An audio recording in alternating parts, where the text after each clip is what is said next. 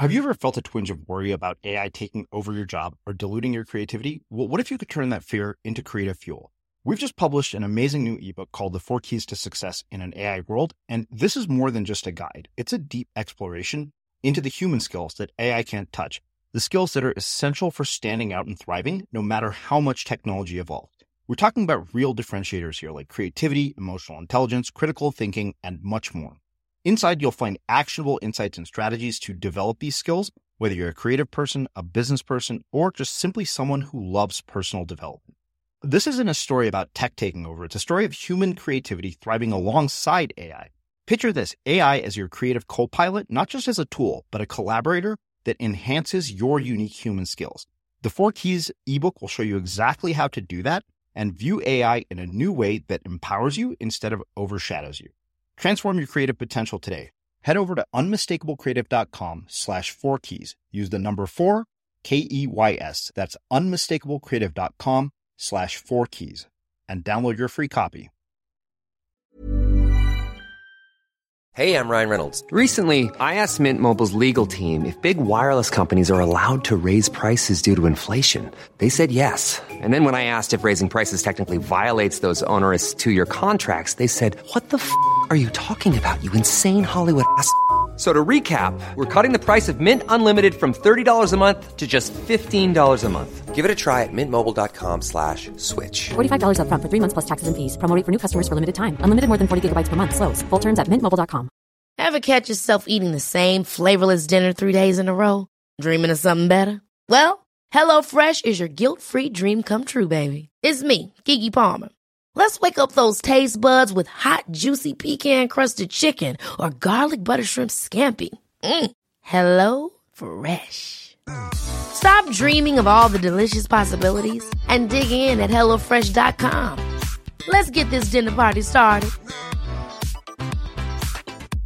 A lot can happen in 3 years, like a chatbot may be your new best friend. But what won't change? Needing health insurance. United Healthcare Tri-Term Medical Plans, underwritten by Golden Rule Insurance Company, offer flexible, budget-friendly coverage that lasts nearly 3 years in some states. Learn more at uh1.com. Hiring for your small business? If you're not looking for professionals on LinkedIn, you're looking in the wrong place. That's like looking for your car keys in a fish tank.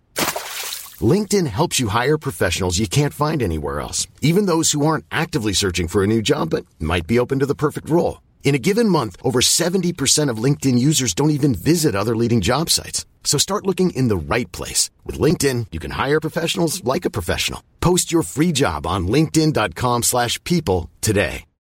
Since 2013, Bombas has donated over 100 million socks, underwear, and T-shirts to those facing homelessness.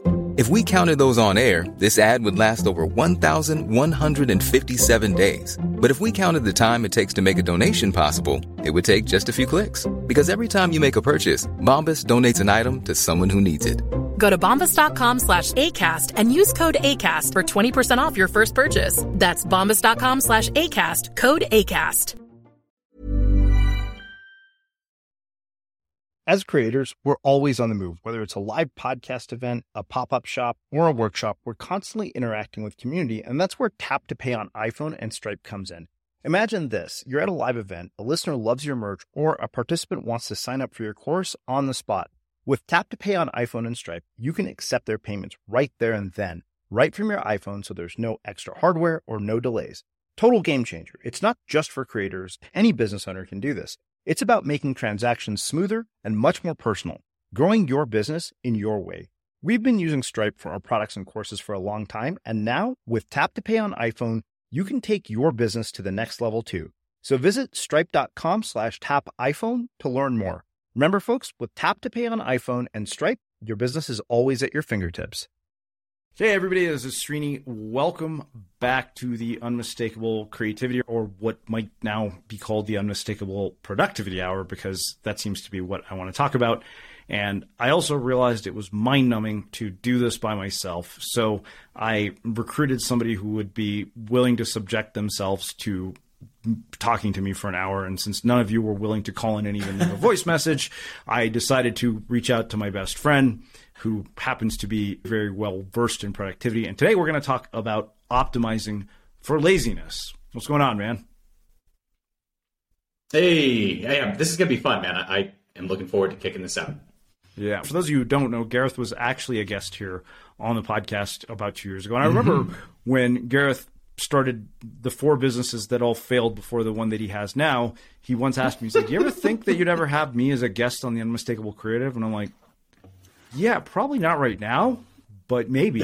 And then when he built this business, I was like, okay, I heard him doing an interview with somebody else, and I was like, all right, that interview was nothing compared to the kind of interview that I could do with you. I'm like, I'll get so much more interesting juice out of you. And so for those of you who don't know, Gareth, basically, why don't you tell the story of how this business started, because it's highly relevant to the subject of optimizing for laziness. Give us a condensed version, because we want people to go back and actually listen to your interview. So here's the condensed version. In 2017, I was working as a financial analyst. I lived and breathed in Excel. So I knew my formulas like you wouldn't believe, and that was my bread and butter.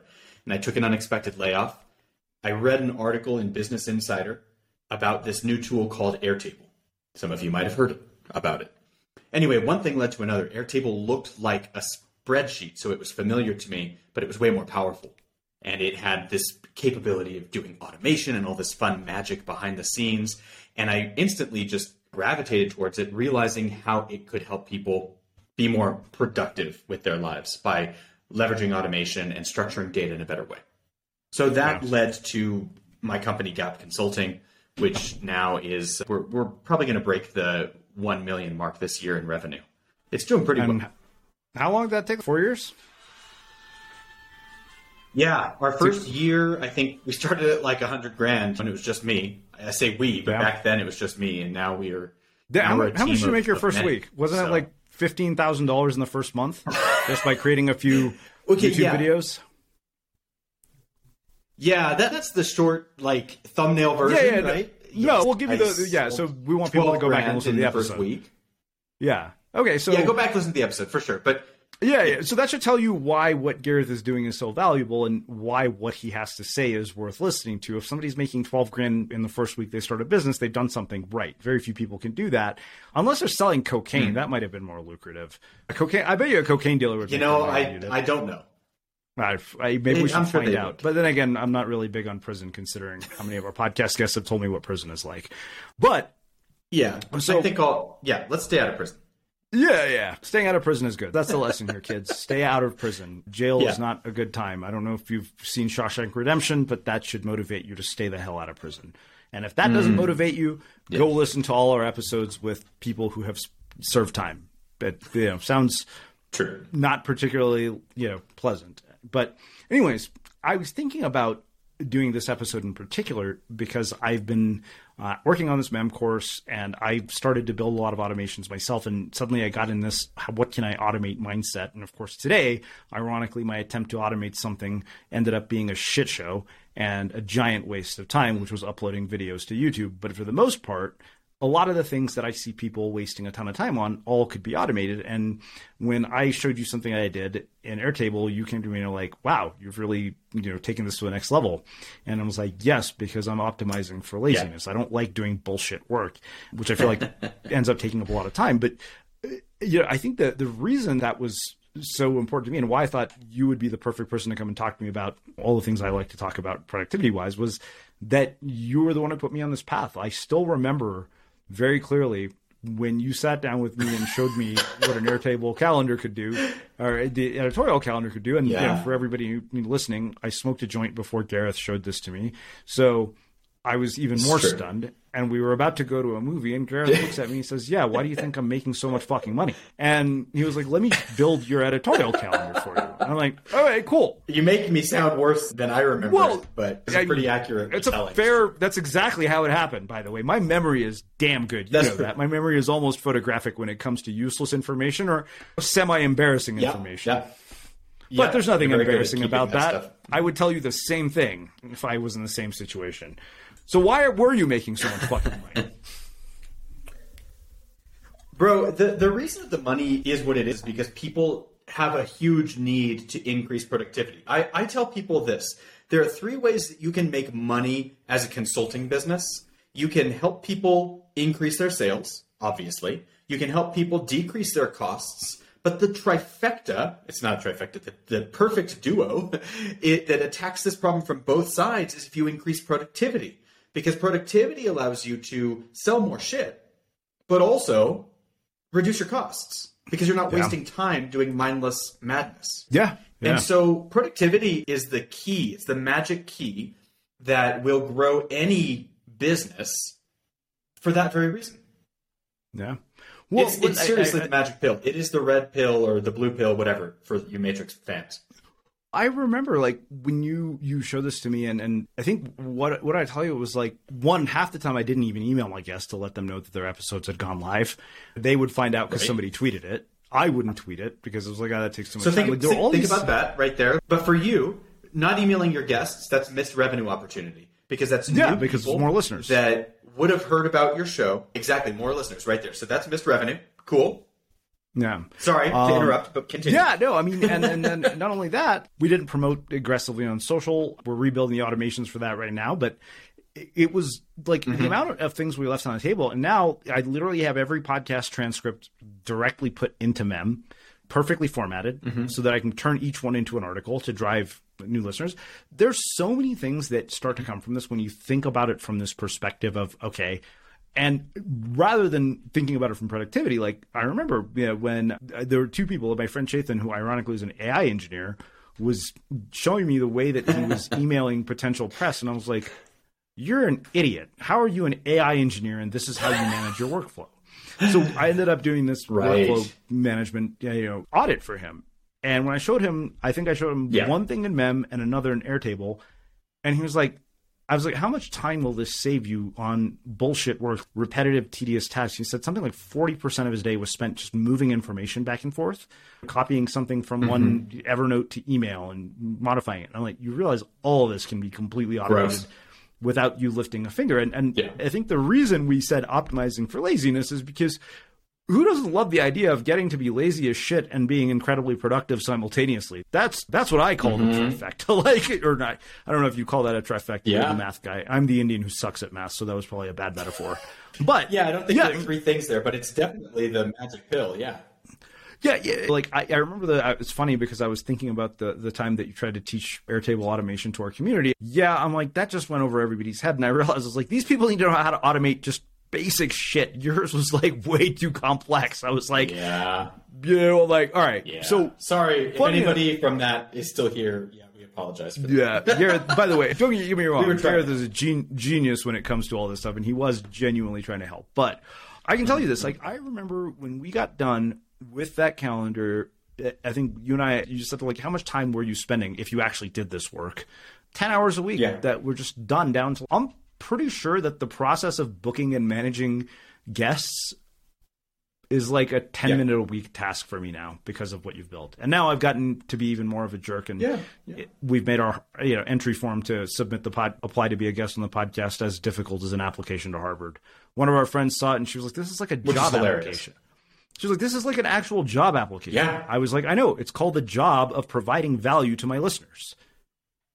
And if you're not up for not to get too far off topic. Yeah. Sorry, dude. I didn't mean to interrupt you. Yeah, go for it. Not to get too far off topic, but that's part of the problem, though, with the way that most people conduct business is they're not prioritizing time. And they don't see the correlation between time and money. Or if they do see it, they don't seem to care. And not only that, I applaud you for putting that up. Yeah, no, they also think there's also a misguided effort. And if you haven't heard our episode with Greg McEwen, that is definitely worth listening to, where we have this misperception that the relationship between impact and effort are linear, and they're not. It's okay. I can pour 100 hours into clearing my inbox, and it's great. Or and email is the one I pick on a lot. But the funny thing is that there's nuance here too, right? Where it's like, hey, here's an email from a client who wants to book a call with me, who might give me $50,000. Like, reply to the email. That actually is the productive thing to do in that moment. So context matters. Sure. Don't just be like, oh, don't check your email ever again, which that would be lovely. I wish I never got another email again. Yeah, not from anybody who's listening. I would love to hear from all of you. I would actually prefer to hear voicemails from you. But yeah, so I think that this whole idea, but I remember we brought this down to, I think from 10 hours to like maybe 10. Now it's maybe 10 to 15 minutes. And the funnest part is every time something breaks, you always, I promise you, it's not because of something I built, it's because of something you screwed up. I'm like, you're really making me sound like an asshole. That's not how I talk to my you're my best clients, friend, folks. That's he doesn't talk to his paying clients that way. Which, by the way, fuck you. I am a paying client. I have been a paying client now. You can't even not call me a paying client, despite the fact that we're friends. Yeah, that's true. That's true. Hell, I might be putting money in your pocket. Like, I might be actually making you money by being a client if I've referred you to the right people. It's true. It's true. That's true. Yeah, you've opened some doors. I mean, you are an asshole, but you're my best friend, and I'm an asshole too. This is a side of me that my listeners get this when I'm interviewing people, it's, oh, wow, that's Srini. I'm like, no. We did these office hours, and Angela, our community manager, was like, we should just call this Srini Uncensored. Like, yeah. There you go. Srini Uncensored is a great name. And here's the thing, folks. Listen, you have a certain vision and view of what Srini is like when he does his interviews, sure, but until you've seen him on a catamaran in Jamaica as the best man at your wedding, you haven't seen the Srini I know. Yeah, exactly. So, this is why we can talk to each other like this, and it's fun. We get to have these kinds of conversations with podcast guests. That's the beauty of being best friends. We can basically talk shit about each other and say obnoxious things. But, yeah, exactly. Yeah, and Gareth is doing so well there, I refer to a potential vendor to him, and he's, we may make like another $150,000 off of this. So I'll buy you a snowboard. I'm like, fuck you, you'll buy me a snowboard. And he was like, I was like, seriously? I'm like, come on, man. I'm like, if you make $100,000 because of a referral I made, I need more than a snowboard. I need 3. And then Gareth agreed that he would pay my car off for the next year. So you've heard it here on the podcast. That sounds fair. No, and now it's set in stone. That's like a now it's set in stone. Like a couple thousand people are going to hear you say that. But all right, so let's actually talk about what prompted me to reach out to you. We were having this conversation. Let's talk about something productive. Yeah, something productive. Make this entertaining to me. It's happy hour, guys. It's happy hour. It is happy hour. I already had a glass of wine and a couple of other things to go with it. I'll leave that to your imagination. But so we were having this conversation, and I was telling Gareth that I was running into this problem where Josh, our editor, was missing certain things that he needed to do his job. And as Gareth pointed out, if something's broken or fucked up, it's pretty much always my fault, which in this case it absolutely was. There were album covers missing sometimes from the episode, and that was my fault because I didn't submit a design request to our designer. And Josh sometimes would go in and he wouldn't be able to find the right audio because Riverside would archive it or something like that, or I'd post the wrong link to be able to share. And so I started thinking more and more about how to fix this problem, and I realized I was the biggest bottleneck that was causing all of these issues. And so I sat down one night and started just fiddling around with Airtable and basically creating formulas and a few other things. And then I sent Gareth a note saying, hey, I figured out fine, because we were having this conversation and Gareth was like, no, that's not possible. I was like, I need to set up an automation so that anytime there's 5 episodes that need new covers, I need to be able to count the number of records and do that. He was like, I don't think you can do that. And I was like, okay. And so then I called him and I said, you know what? I got this part. I figured out that part. And he looked at me. He's like, wait a minute. You actually figured this out. Holy shit. And so that's when I told him, I was like, yeah, basically I'm optimizing for my laziness so that I can just be a bum when I'm not recording the podcast or writing, because I don't want to do anything else. So then we got into this really interesting discussion, which I think is the foundation in my mind of what it means to optimize for laziness. So I'm going to pull our notes up from this so that Gareth can see them. Yeah. This framework that Gareth came up with called Automate, Delegate, or Do, which I thought was so brilliant. I was like, and then coincidentally, we're like, the acronym for that is ADD. I was like, holy shit, that's nice. This is ideal for people who have attention issues. That's right. Honestly, this is designed for people who can't focus. And that's me in a nutshell. Where did you even come up with that whole, was that something that you stole from somebody else and took credit for, or that you and I are now taking credit for?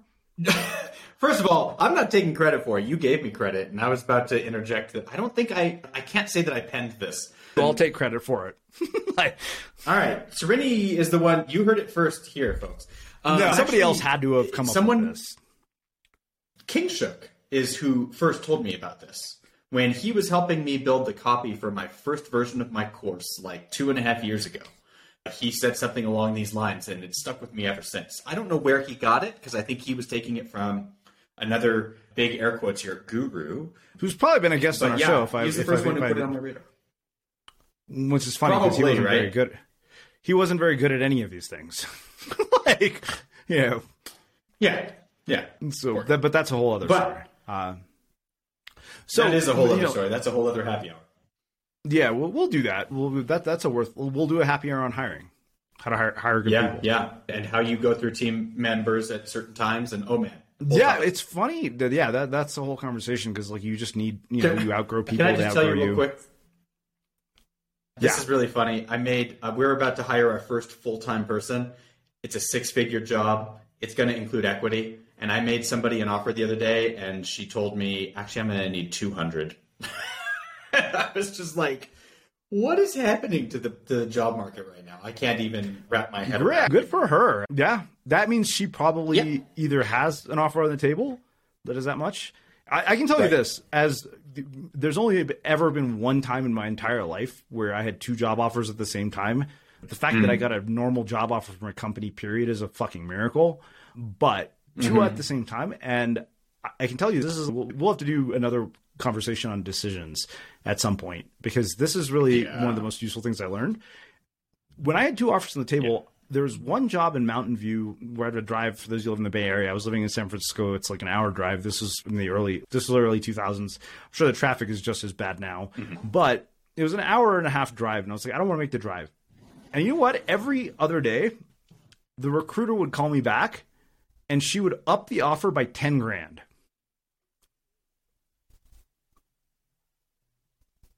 That's madness. $10,000 is an insane amount of money.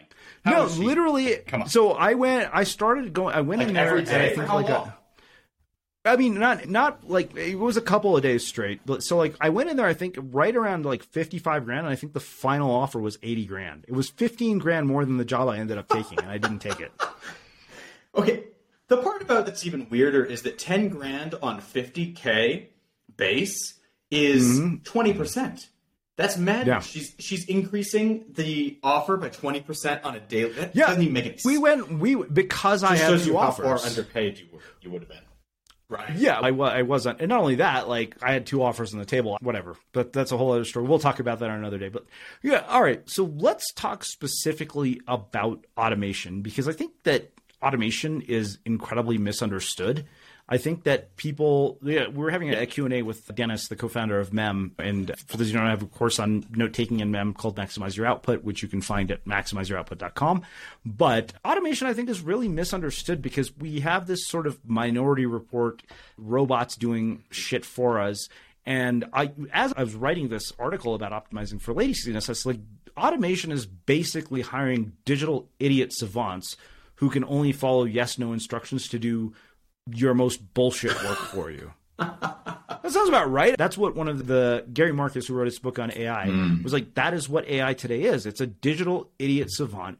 And literally I said, just imagine that you're talking to the dumbest person that you've ever met in your entire life who can only follow if, then, and yes, no instructions. That actually, to me, was the foundation of understanding how automation works. Okay, that's perfect. Before we move on to this, though, I don't feel like we really fully fleshed out what the ADD principles are. Not the ADHD, let's go back to but clearly, now automate, delegate, now we have proof. Yeah, now we have proof that I have ADD. Since we have all the proof we need about. That's true. But all right, before we move on to the fundamentals of automation, here's the thing with automate, delegate, or do. There are a very small percentage of things that you do on a daily basis, regardless of your role, that you have to do. Like, wherever you are in your career path, whether that's as a business owner, entrepreneur, or you're employed by someone else, very few of the things you do require your processing power and are within your zone of genius. Those things that are not in your zone of genius, they shouldn't be done by you. You're wasting your time and you're subjecting yourself to decision fatigue by requiring yourself to do them, because you're spending your brain's processing power on crap that doesn't matter and doesn't drive outputs. And so you should automate the heck out of that stuff. Totally. Go ahead. Sorry. Well, let's talk what are some of the things that people spend countless hours on that they could automate using some of the things that you teach? So anything that you're copying and pasting, stop that right now. That is the easiest thing to automate. But beyond that, there are things within a process, within a workflow. Something happens, and that leads to something else. And the stupid example is, I got an email from a client that said they're ready to move forward. And so once I got that email, I sent them a legal agreement and had them e-sign it. And then I created an invoice for them and I sent it to them. And every time a client sends you that email that says, I'm ready to move forward, you're going to do that? Are you serious? That is, first of all, it's prone to error. You might key the wrong, dollar amount on the invoice, and then you've got to void it, send a new one, and all that madness, right? But more importantly, it's a waste of your time. It's a waste of your processing power. You should be closing another deal. You should be, completing work on an existing project. You shouldn't be doing this administrative, repetitive stuff. And it's that stuff right there that is prone for automation, prone to being transferred over to automation. I think that for me, the big thing was dealing with podcast guests. The fact that, and it's funny because now when I am getting pitched by publicists, I go to our contact form because I know once you go there, it goes into our automation. And when they couldn't figure out how to actually do things the way I wanted them to do, I'm like, great, now we're having a conversation with email. So we had a particular publicist who sent me something like 50 emails to try to book a guest who had been a guest before. And after all that, she asked me the same questions, multiple times, and I blacklisted that. I basically said, she's never going to be able to get through to me. I'm like, I will talk to him directly because I know he would never put up with this amount of bullshit. And you guys can use your imagination as to who that guest might have been. But the fact that it took 50 emails, if I sent that to him and said, this is what your publicist did, and then not only that, we didn't book the interview. Because this person thought that, because of their status, like, I should agree to the terms. I was like, I don't give a shit about your status. I'm like, you're going to do it my way or we're not going to do it at all. But that's one the example, funny thing. Is that you go back and forth. In business.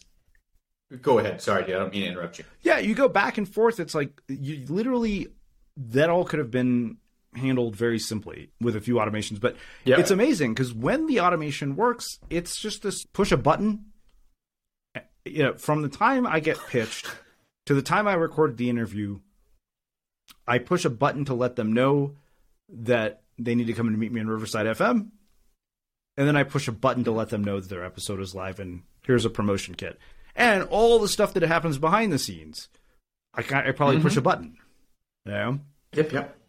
And yet, so this is, Cal Newport talks about this, right? In his book, A World Without Email, where there's this distinction between workflow and work execution, and the lines get blurred between what those two things are, where people basically are spending as much time managing workflow as they are doing work execution. This is why I've been so passionate about MEM, because I'm like, okay, you spend all this time saving things in folders, but you have to spend just as much time maintaining that stupid structure of what folder is this saved in. It's like having a closet full of clothes where you either can't remember where anything is or why you bought it to begin with, or find it when you actually want to wear it. That's what folders are, man. That's literally what folders as an organizational system is.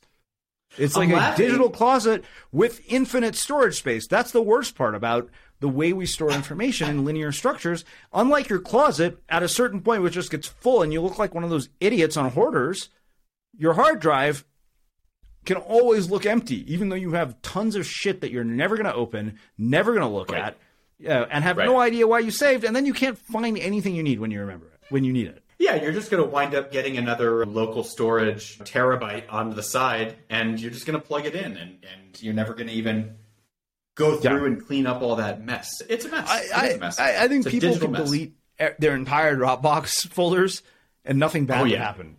They'd be like, nothing bad would happen. Yeah. Maybe a few, executed contracts, but other than that, like, nothing bad. Yeah, I don't know that anything that I have in Dropbox is something that I couldn't recover in, like, a matter of days. All right, so one of the things that I think is worth touching on is what I called sort of the criteria for automation. And as we talked about, we're talking about tools. So when you think about these tools, you have to remember that the technology is sophisticated, but it's not human. It doesn't have reasoning and critical thinking capabilities. It's basically stupid. It's basically just, like I said, you have to think about it as the dumbest person that you're possibly employing. Yeah. And that to me is the way, honestly, that's the way I thought about it, is that you literally have to think about this as, okay, if this thing only understands if, then, and yes, no instructions, how do I explain it like I'm explaining this to the biggest idiot I know? And it's funny, because the funny thing is, the smarter you are, the worse you're probably going to be at this. This is why we call this episode Optimizing for Laziness, because people who are lazy naturally think, how do I figure out a way out of this? Perfect example. So we always make things harder than they need to be. And there's a story I've shared before at the show. I don't know if I ever told you this, about my friend who wanted to create a remote control to control his television in the living room. This was pre-Netflix, before we could stream anything. So keep in mind, this guy's an MIT engineer. Yeah. Really smart guy. Okay. And he was working on RFID or RF technology at Oracle. That was his first job out of MIT. And so I go over one day, and he's looking at his television, and he wanted to be able to, because we could download stuff to our computers at that point, but we couldn't stream it to our TVs yet. And so he had gotten wires and stuff, and so he was building this remote control because when he got stoned, he didn't want to have to go to the bedroom to push pause or rewind. He wanted to be able to do it from the living room. And I remember going over there, and I was like, why don't you just use a wireless mouse? And he... Yeah.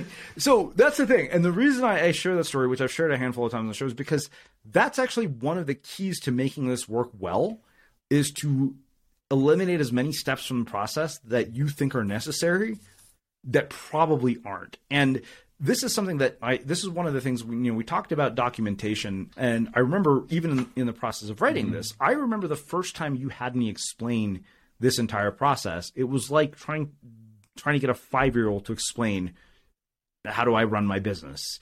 And that effectively that was critically important. Why don't you talk about that? I think that you probably have a better understanding of why that is. I do.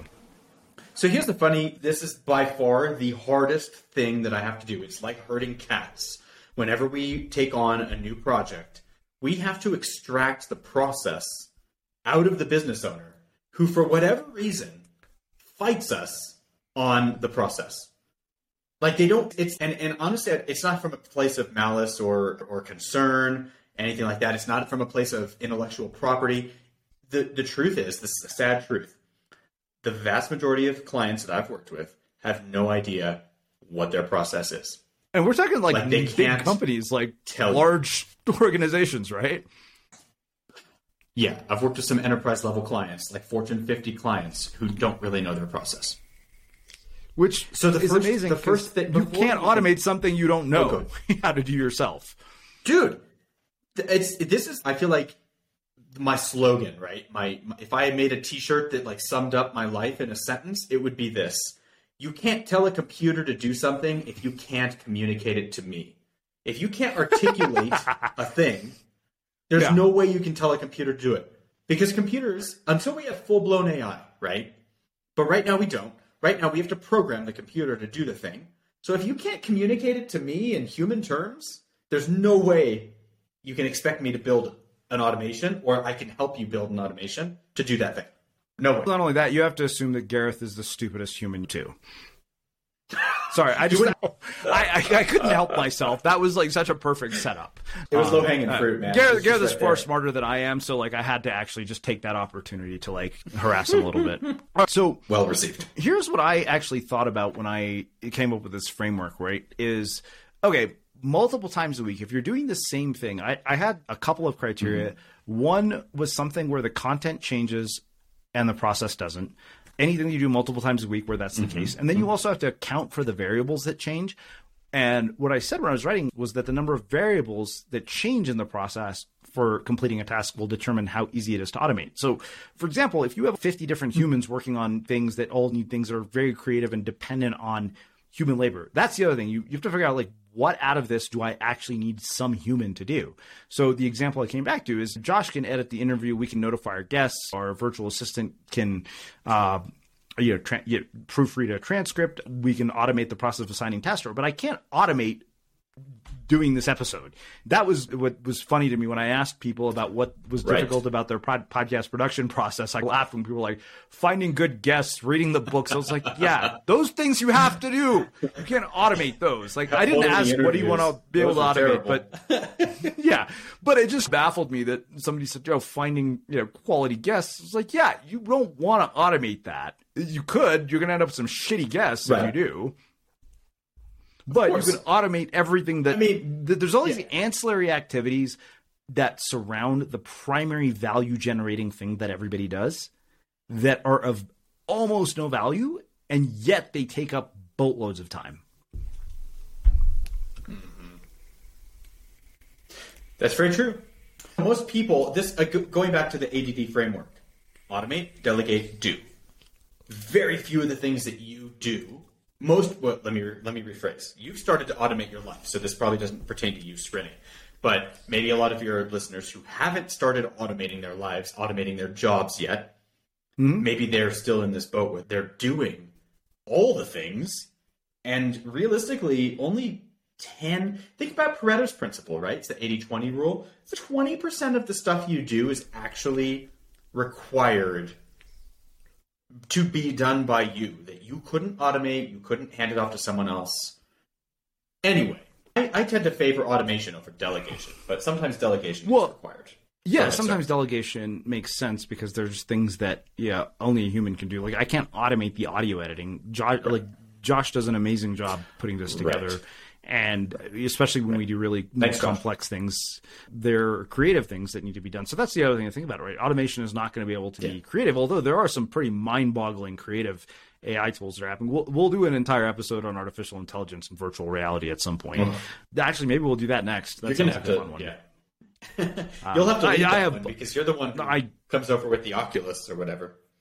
Yeah, I have plenty to say about that. But okay, so we're talking about, this is what I came up with as criteria, right? Is account for variables that change, automate tasks where the content changes, and then look at any tasks that you complete multiple times a week. And I started looking at what are the key variables that go into automating a task, and it was just apps, tools, services, and people is what I came up with. Was, okay, these are all the various So I think you have to think about it, yes, as a combination of inputs and outputs, right? Like, what is the input? And the inputs are all the variables that will determine what aspects of this you can automate. And then the output is what finally happens. And Zapier calls this triggers and actions. And I remember the way that I described this for my students in my MEM course was, think about it as sources and destinations, with MEM being the only destination that everything gets sent to. Like, I thought it was, the way I explained it was that it's like ordering a pair of shoes. So the source of that pair of shoes is a shoe factory that's, probably being run by some sweatshop labor in China, and Nike's making a fortune off of it. And yeah, I'm sure Phil Knight is probably really pissed off. Hopefully we don't get sued by Nike, but I doubt Phil Knight knows why. And on a side note, we're actually going to have the guy who designed Air Jordans here as a guest pretty soon. Great. And let's call them Nike. just so there's no confusion. Whatever. Nike, Reebok, Adidas, whatever, Converse, whatever you wear. Whatever your preferred brand of shoe is, it's probably all coming from some factory somewhere. But the thing is, that's the source. Then you have the destination, which is you getting it in your mailbox or getting it sent to your house. And in between, there are filters where you say, okay, I want this type of shoe. I want this brand. I want this color, because we don't all, if we were all wearing the same type of shoes, then Usain Bolt wouldn't, win the Olympics. You have to wear shoes that are the right size. Not that Gareth and I will ever be in the Olympics, although apparently he's... Yeah. You give Usain Bolt a run for his money. I would pay money to watch that. I would literally invite all my listeners to watch you race Usain Bolt. That would be amazing. It wouldn't be fun. I don't... it would be fun for me. Before I even took off. Yeah, exactly. Yeah, I'm not fast. For sure. On a side, Gareth and I were in marching band together, and if you're athletic at all, you're not in marching band. Although I am fairly athletic, it turns out. That's true. And apparently you are too. Now you're playing hockey. And I play hockey now. But I'm never gonna I'm not gonna be on the Olympic team anytime soon, let's put it that way. But it's you might be on the Olympic curling team. You could make the Olympic. Have you seen those guys? Those guys are like more out of shape than you and I are. They just hang out in a lake in Minnesota, and there's an entire documentary about them on Netflix. Bro, there's hope for us. We have an Olympic goal to reach. Let's go. Greg Hartle and I was like, we could do the luge, or like curling, which is Tim, my roommate, called curling shuffleboard on ice. Which it kind of is. That is what it is. Yeah, but we looked at the key variables that you have to think about, which are filters. And the reason we brought that up is that you have to filter to determine like what information goes to what destination. Filters are incredibly important, and I know this because I've screwed this up. When Gareth, if you're fixing the automations, turn off everything in your database. Don't just do it. I sent an email to 600 people all at once by accident. We've all been one there. of those things that variables are important. You probably have more to say about this than I do. Variables are simply, as you've said, very eloquently, by the way, inputs and outputs, right? Everything that we do as humans, when we're performing a job or taking information through a workflow, we're taking data in, we're adding our secret sauce, whatever our secret sauce is, and then we have an output that comes from that.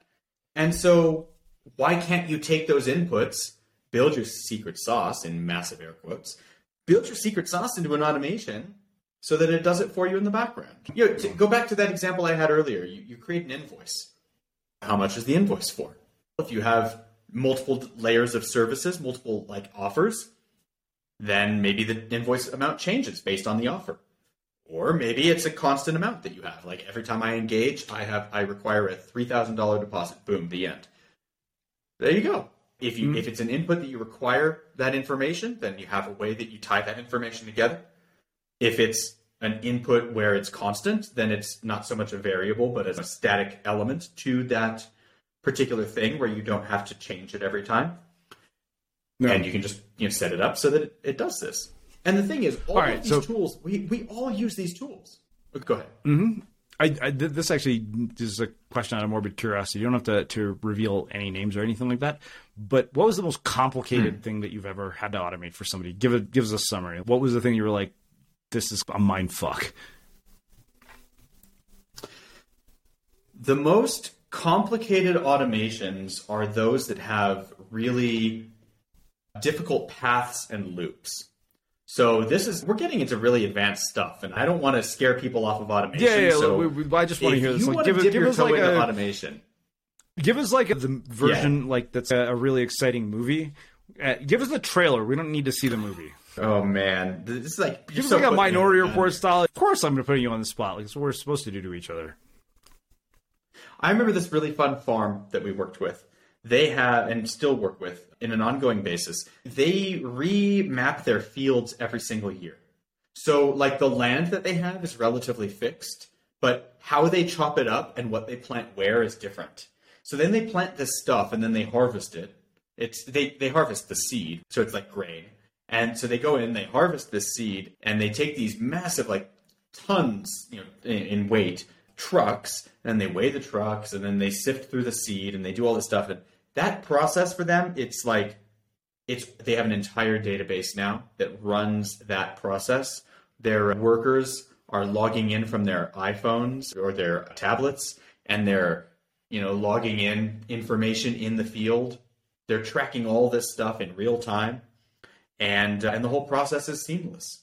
So it's not like one exact it's not one process. Like I drove the truck up and that was a hard automation. No, when you ask me what the hard solve was, it's the overall thing. Right? It's like the front. It's from beginning to end. Where did it go? Yeah.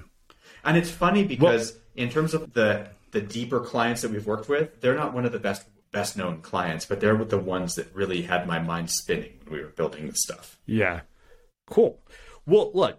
Next piece, let's talk about delegation. And it's funny because as I was writing this article about delegation, I thought of this story. So 2 Christmases ago, my dad decided that he wanted to clean the garage. And if you've read any of my articles I've written about my parents' garage is like folders. Yeah, my parents' garage is like a perfect example of why people should sign up for my Maximize Your Output course. They have a bunch of shit in there. They don't know what half of it is. They're having to clean it all the time. And I'm pretty sure it doesn't look any better than it did when we tried to clean it in 2019. Like we did this massive garage clean out project, And my dad asked me to help, Wow. and I refused. And I told him, I was like, I'll help, but I'm not going to do any of the labor. I'm like, I'll put an ad on Craigslist. I'll get you a kid who's on Christmas vacation in high school, and I'll give him $100. My dad's like, that's not how you're supposed to think about this. I'm like, that's precisely how you should think about this, because this is what I said in the article. I'm like, if the cost per hour to complete something is less than what you'd be willing to pay yourself to do it, that makes it something that you should either delegate or automate. Like cleaning my parents' garage during Christmas vacation? Are you kidding me? That sounded awful. Now, like some high school kid would have happily taken $100. I think. Oh, I don't know if, maybe I should. You have a high schooler, so do you think she would have done it for $100? Oh, $100 is an awful lot of money to my high schooler, but at the same time, she is incredibly lazy. I don't know that she would actually want to get out and do that. I don't know, man. I don't feel like her mentality is one where she's incredibly motivated by money, but that makes a perfect setup to talk about what we should. Yeah. So so the thing that I came back, after I said that, I was like, you think about a CEO, right? If you get if you were booking, I see this all the time. When I book really high profile podcast guests, when we're very busy people who make a lot of money, who are doing like 50 speeches a year, I didn't hear from them ever. Yeah. There's always an intermediary. And sometimes it's annoying, but luckily I get the email right to them for the automation. But that's, and I thought about it. It's like, okay, if you're a CEO whose time is worth $5,000 an hour, you spending 15 minutes on a phone with a travel agent is actually costing you a lot of money. And that is something that never struck me, because it was like, wow, okay. And if you're like a billionaire, your time is literally, that is like incredibly costly. So let's talk about this idea of delegation. So we're talking about it from the standpoint of, okay, I'm going to delegate the things that somebody else could do better, or that I would pay somebody else to do. But then there are also the things you hate doing. Yeah. Or the things that you suck at. There's things. Actually, we should break down the delegation categories. So delegation categories, things that you wouldn't pay yourself the same rate to do, that you would, that somebody else could do cheaper. Things you hate doing. Mm-hmm. And the funny thing is, people actually automate a lot of things they hate doing without realizing it. So, for example, auto bill pay is a perfect example of this, where people have delegated or automated something, and they don't think about that as an automation. And we have these like along those same lines. Yeah. Mm-hmm. You can just pull a certain amount of money out of your bank account every 2 weeks and have it, go into your Vanguard or whatever. Well, Ramit talks about that, and Ramit Sethi talks about that, about automating your finances. But as far as delegation goes, it's like things like cleaning your house, where if you could have somebody else do it, why would you do it yourself? The funny thing is, I've learned this. So actually, you're a perfect example. So Gareth and I were talking. There's something broken in Airtable that I was thinking about fixing myself. And I thought to myself, okay, I can do this in 5 hours. One of Gareth's guys can do it in 30 minutes. I might have to pay him $150, but the opportunity cost would be 5 hours of my time that I hopefully think is worth more than $150. And so that's the thing. When you start to think about delegation, not just in terms of the cost itself, but the opportunity cost, I think that's really, in my mind, the key to effective delegation is, what is the opportunity cost of doing this thing myself that I either suck at, and it will take me a long time because I suck at it. One, it is something that I would pay somebody less money than I would pay myself. Or two, I just fucking hate doing it. What do you hate doing that you ought to listen? If you hate technology aside, like what does your wife bitch about that you hate doing? That you've tried to automate? Oh, I wish I could automate this. Okay, so look, at this point, my business has been doing pretty well for the last couple of years. So for the most part, you automate your daughter's allowance, don't you? Yeah, I do that. I do. Oh, wait, just share that story. You shared it before. Like, this is actually a good one for parents listening. Okay, like, getting your kids to do their chores. You can automate getting your kids to do their chores. Isn't that amazing? So this came from a frustration that I had when I was a kid. Because my dad would tell me, hey, I'll give you, $20 a week, or maybe, no, that's not right. It was like $5 a week, and I would make like $20 a month. What are you talking about? This was like the late 80s, early 90s. Late 80s, exactly. Clearly, your daughter has accounted for inflation. Like, she sure has. She sure has. She's not lazy. She's optimizing for her own laziness. She's smart. Good for her. Yeah. What would wind up happening is, with my allowance as a kid, I never knew Like, wait, they didn't pay me last week. They didn't pay me for the last 3 months. Do they owe me like $60? I think they do. You got an allowance. Did I do my chores? Yeah, I know. I shouldn't even complain. Your job was to like just have good grades and fold your hands nicely at the dinner table. I'm Indian, man. No like, disrespect like to your parents, because I love them. Yeah, but, wait. My old roommate was like, hey, did you get straight A's in high school? I was like, of course I got straight A's in high school. I'm Indian. Like, that's non-negotiable for Indian parents. I don't reward you for that shit. That was a minimum. Give you up. That was a minimum. They're like, so like, you came up with 3 B's. It's like, all right, we're calling an adoption agency to come and take you away. Yeah, that must have been a tough summer. But anyway, yeah. So listen, my daughter's summer. That was like 18 years. What are you talking about? That's true. It was. Nah, my parents are not that brutal. But like, you know, you get it. They're not. We're joking. But no. Yeah. Okay. So her stuff. It's not that the chore is automated. It's that the tracking of the chore is automated. Her allowance amount is automated. Every night, she's sent a text message that says, please fill out this form and tell us what chores you've done. That text message is sent automatically. She submits and says, I did chores 1 through 5, but I skipped chores 6 and 7. And then then my wife receives a text that says, your daughter has submitted her chore report. Would you like to review it? And then my wife clicks in and reviews it and says, she didn't do chore 4. I was going to ask you, like, when did she ever bullshit you? Yeah. Every day, because she's a 17-year-old. No disrespect to the 17-year-olds listening to the show, but you're all full of crap. So then, my wife comes in.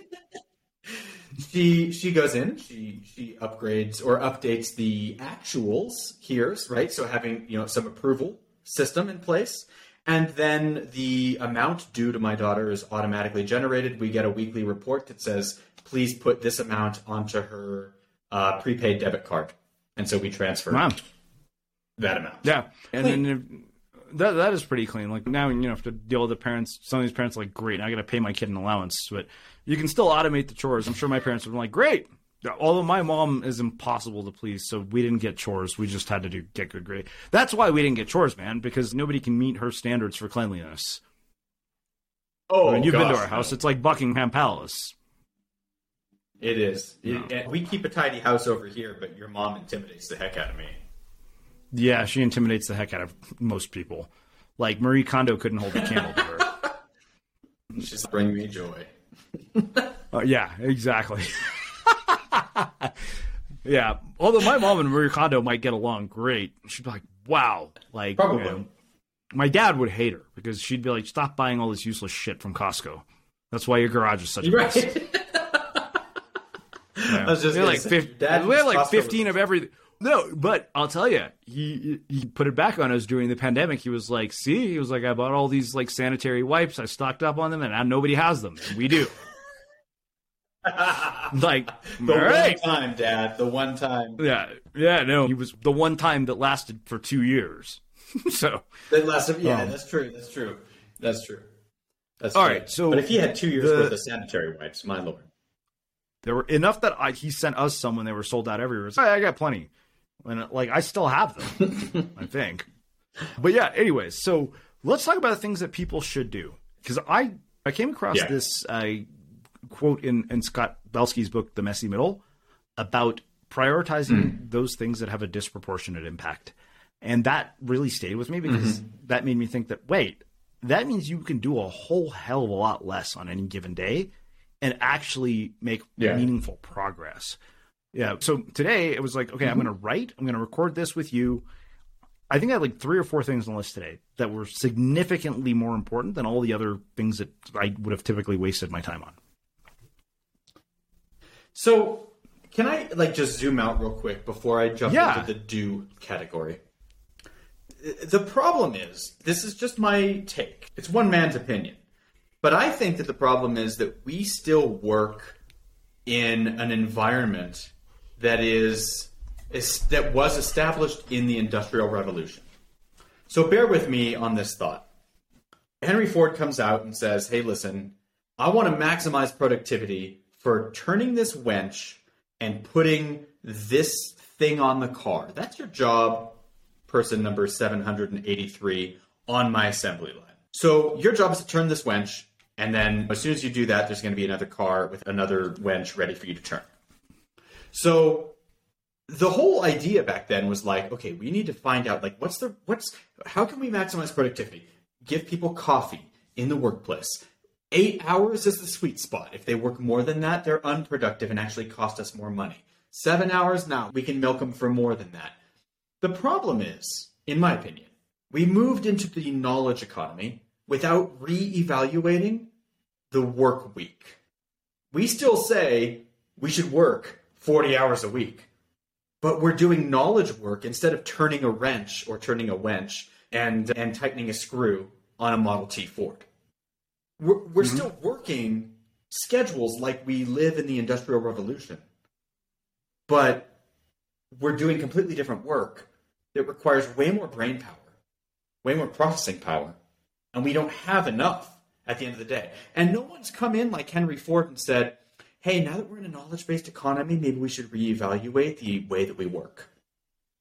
Cal Newport Cal Newport is trying to do that, but he's but Cal is obviously he's a professor, and I just Cal, I'm like, why are you a professor? Do you have any idea how much more money you could make going and building apps? And he's like, yeah, I'm well aware of that. Right. Like I've been approached by plenty of people. But this is actually a good example. Cal has prioritized the lifestyle of being a professor. I have plenty of freedom. I get to do things I enjoy. I make enough money to live in Georgetown. So he optimized he actually passed on the opportunity to go and work at Microsoft when he finished MIT. He chose to pursue a PhD because it would give him more time to write if he got to become a tenured professor. And the funny thing is he writes about the very things that are these problems that we're talking about. That's what his book, A World Without Email is about, which is this whole idea of what he calls this hyperactive hive mind workflow, which he talked about, where knowledge work happens in this ongoing unstructured communication where you get unscheduled messages, unplanned tasks. And so as a result, you're just constantly shifting from one app to another, from one tool to another, from one meeting to another. And as a result, you don't get anything done. And so I always joke that it's like if I went into a company today, I would either get promoted in the first week or get fired on the first day. Yeah. Yeah. And by the way, you still owe me an intro to Cal. Oh, this is true. I do. Now you've done this, I true. Will make good on that. Oh, good. Okay. Okay. I didn't realize we were tit for tat still. I thought we were beyond that. Yeah, absolutely. That's what best friends do, right? We keep score. Sure. They keep score. Right. Exactly. Yeah, it's pretty mind-boggling. I think that what I like about your story is is that after 5 failed businesses, you figured this out. And there's probably a lot, unconsciously, you probably were bound to end up here anyways. I think that's another thing. People underestimate the impact of the things that I do believe that, even though they actually teach you things. 'Cause I remember like the first website type thing you built after taking a programming class actually by one of our guests, and I was like, so this is Yelp for something that we're not going to talk about. I'm like, wow. I'm like, nobody gives a shit about this, but this is impressive. And look, I mean, here's the thing. Like, one of my favorite professors in B school used to say, the number one thing I wish for all of you, talking to us as recent or upcoming graduates, right? He said, the number one thing I wish for all of you is that you fail fast and you fail hard. And I thought, what an asshole when he said that. And I was like, this guy's a jerk. He's been my favorite professor up until now, but I can't believe he would say that. But the truth is, like, now in hindsight, I'm like, he was so spot on. He really knew what he was talking about. Because you've got to get the crap kicked out of you a couple times, and it helps you focus on the stuff that matters. Well, and not only that, and then you start to think about, okay, how do I not repeat these same stupid mistakes by what we're talking about here, which is optimizing for your laziness? Because ultimately what this allows you to do, in my mind, is to stay in your zone of genius and design workflows for other people to stay in theirs. And the funny thing is that this is not a new idea. This goes back almost 250 years to basic foundational economic principles. I've talked about this. I read The Wealth of Nations. I don't know if you know that. Like, despite being a C- economics student, I know more about how the economy works or the basic foundations of economics now. Not that I could do Steve Mnuchin's job, or I probably could. I think I could have come up with a better stimulus plan than he did. I think a bunch of kindergartners could have run our Congress more effectively, but that's a story for another day. Well, you have a deeper understanding of economics, even if it might be at a C average, than the average human being alive today. Let's be honest. Even if you... I didn't know anything. So I'll tell you when I knew I was screwed is when I was listening to a professor talk about how to use utility function to maximize the amount of milk you could get from a cow. I was like, when the fuck am I ever going to need to know how to do that? And that was pretty much my moment. We say that though, and yet I remember people saying, when in the world am I ever going to use this differential equation? The madness that I'm learning right now, and you never know when you might need that stuff. Because so funny. Speaking of maximizing the amount of milk that you can get out of a cow, I literally created a course called "Maximize Your Output," and I realize now, to your point. So he had the last laugh. The only thing that changed was instead of the milk you get out of a cow, it's the amount of creative work that you can get out of a note taking app. What a bizarre connection. I never made that one until now. See? But you're toast, bro. You lost this argument 10 years ago. Yeah, exactly. So the reason I brought this up as the final point that I wanted to hit was Adam Smith talks about this in The Wealth of Nations, and it's about division of labor, right? And he said that division of labor was the key to maximizing output, because when you have division of labor, you're basically allowing every individual involved in the process to basically maximize based on the dexterity. Like every individual has different skill sets, things that they're good at, things that they're bad at. So if you're doing things you're not good at, things you hate doing, or things that somebody else could do cheaper, you're actually doing yourself a disservice in terms of your ability to be productive. You actually diminish your output for that very reason. And the thing now is that we're not just delegating and dividing labor between humans, we're dividing it between humans and technology. That was my profound sort of aha when I read Adam Smith. And I thought, yeah, we're still doing division of labor. We're just dividing labor between people, and technology is doing a lot of the things that humans would have done even 10 years ago. Like I had a job where half my job was to reset passwords for people and to send them notes on usernames. I was like, that job probably is completely unnecessary. Disgusting. But to bring this into more modern context, Adam Smith, I think, is met with some friction in today's world because he's cut and dried and black and white. But what if instead we said, you're not just doing yourself a disservice by keeping these things on your plate. It's not just yourself that you're doing a disservice to. It's everyone who can benefit from your value. All of the potential clients, vendors, business partners that you might otherwise work with, when you don't maximize your output, you're doing all of them a disservice. Which really means, and I don't state this lightly, it really means you're doing the world a disservice because you're not making your efficiency a priority. Yeah, by making your efficiency your priority, you stay in your zone of genius. The world gets your gifts, which made me want to ask you, what do you actually do every day if you're automating everything? Like, I was thinking about this, guys. I thought this was like a perfect place to come full circle. I'm like, what the hell do you actually do? Because I remember I texted Garrett, just so you guys know, and I was like, hey, man, I need you to fix something for me. I'll pay you for it. Can I have you do it instead of somebody on your team? He was like, no, I don't have the time. Granted, he has a client that's paying him a shitload more money than I could afford to pay him, so that was fair. I would do the same thing. But I thought this would be a perfect way to wrap this up. So what do you actually do every day? Keep in mind, he also has a toddler, and I've seen what that's. So real talk, I work from 8 a.m. until 1 o'clock. And then I'm on dad duty, which I never would have dreamed about before. Like, I would have never dreamed that was a possibility. So, yeah, I've got 2 kiddos at home. One of them's a senior at high school, but she still needs some help. And then the other one's is a 2-year-old. So I'm split between those different roles, different things I have to do. And then I play hockey to stay in shape, or get in shape, if I'm being honest. And then he is. We're not going to post the video, but let's be honest. That's one place where I got a one-up on you. Like, I have to take that. Yeah, I definitely put on my COVID-19 here. So yeah, me too. We're going to get this off in good time, guys. We're going to get this off. Don't worry. Yeah. Yeah, back to Well, I'm going to have to buy his daughter skis to make him come to the mountain with me. But yeah, no, it just made me wonder when you're actually doing work, if you're automating all these different things, what is the bulk of your time spent on work-wise?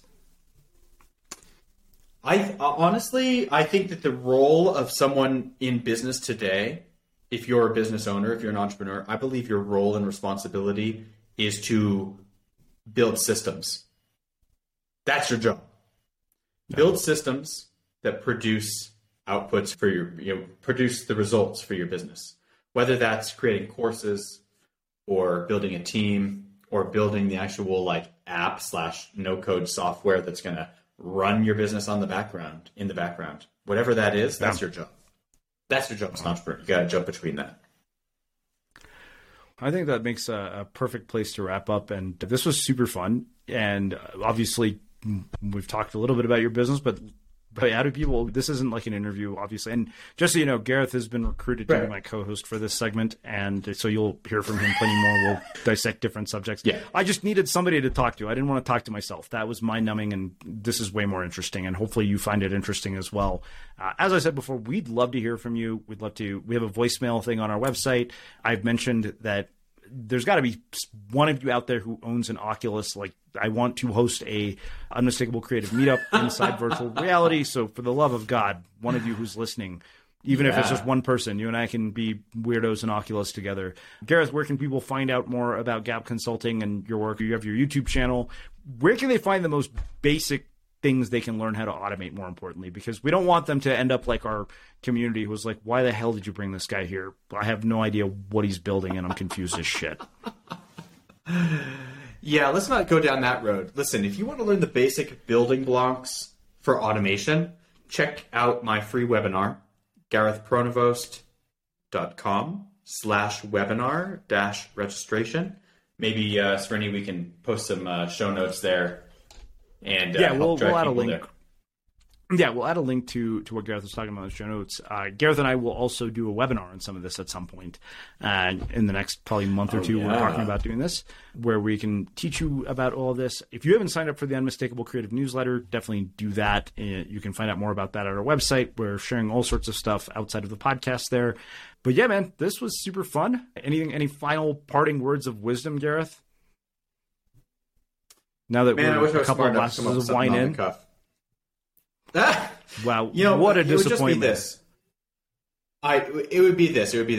The way to eat an elephant is to take it one bite at a time. So this thing can seem overwhelming if this is the first you've ever heard of it. Just focus on taking small baby steps, because every little automation you build, even if it only saves you 2 minutes a day, over the course of a year, that's 6,000 minutes. That's a lot of time, right? Yeah. So every day, if you make these small incremental improvements, automation can have a profound impact on your work-life balance in a very short amount of time if you just focus on learning the building blocks, taking it one step at a time. Yeah, that's all it takes. 2 minutes a day to be as lazy as you want and incredibly productive at the same time. And we will wrap the show with that. Hi, I'm Daniel, founder of Pretty Litter. Cats and cat owners deserve better than any old-fashioned litter. That's why I teamed up with scientists and veterinarians to create Pretty Litter. Its innovative crystal formula has superior odor control and weighs up to 80% less than clay litter.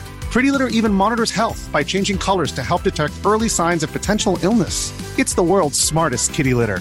Go to prettylitter.com and use code ACAST for 20% off your first order and a free cat toy. Terms and conditions apply. See site for details.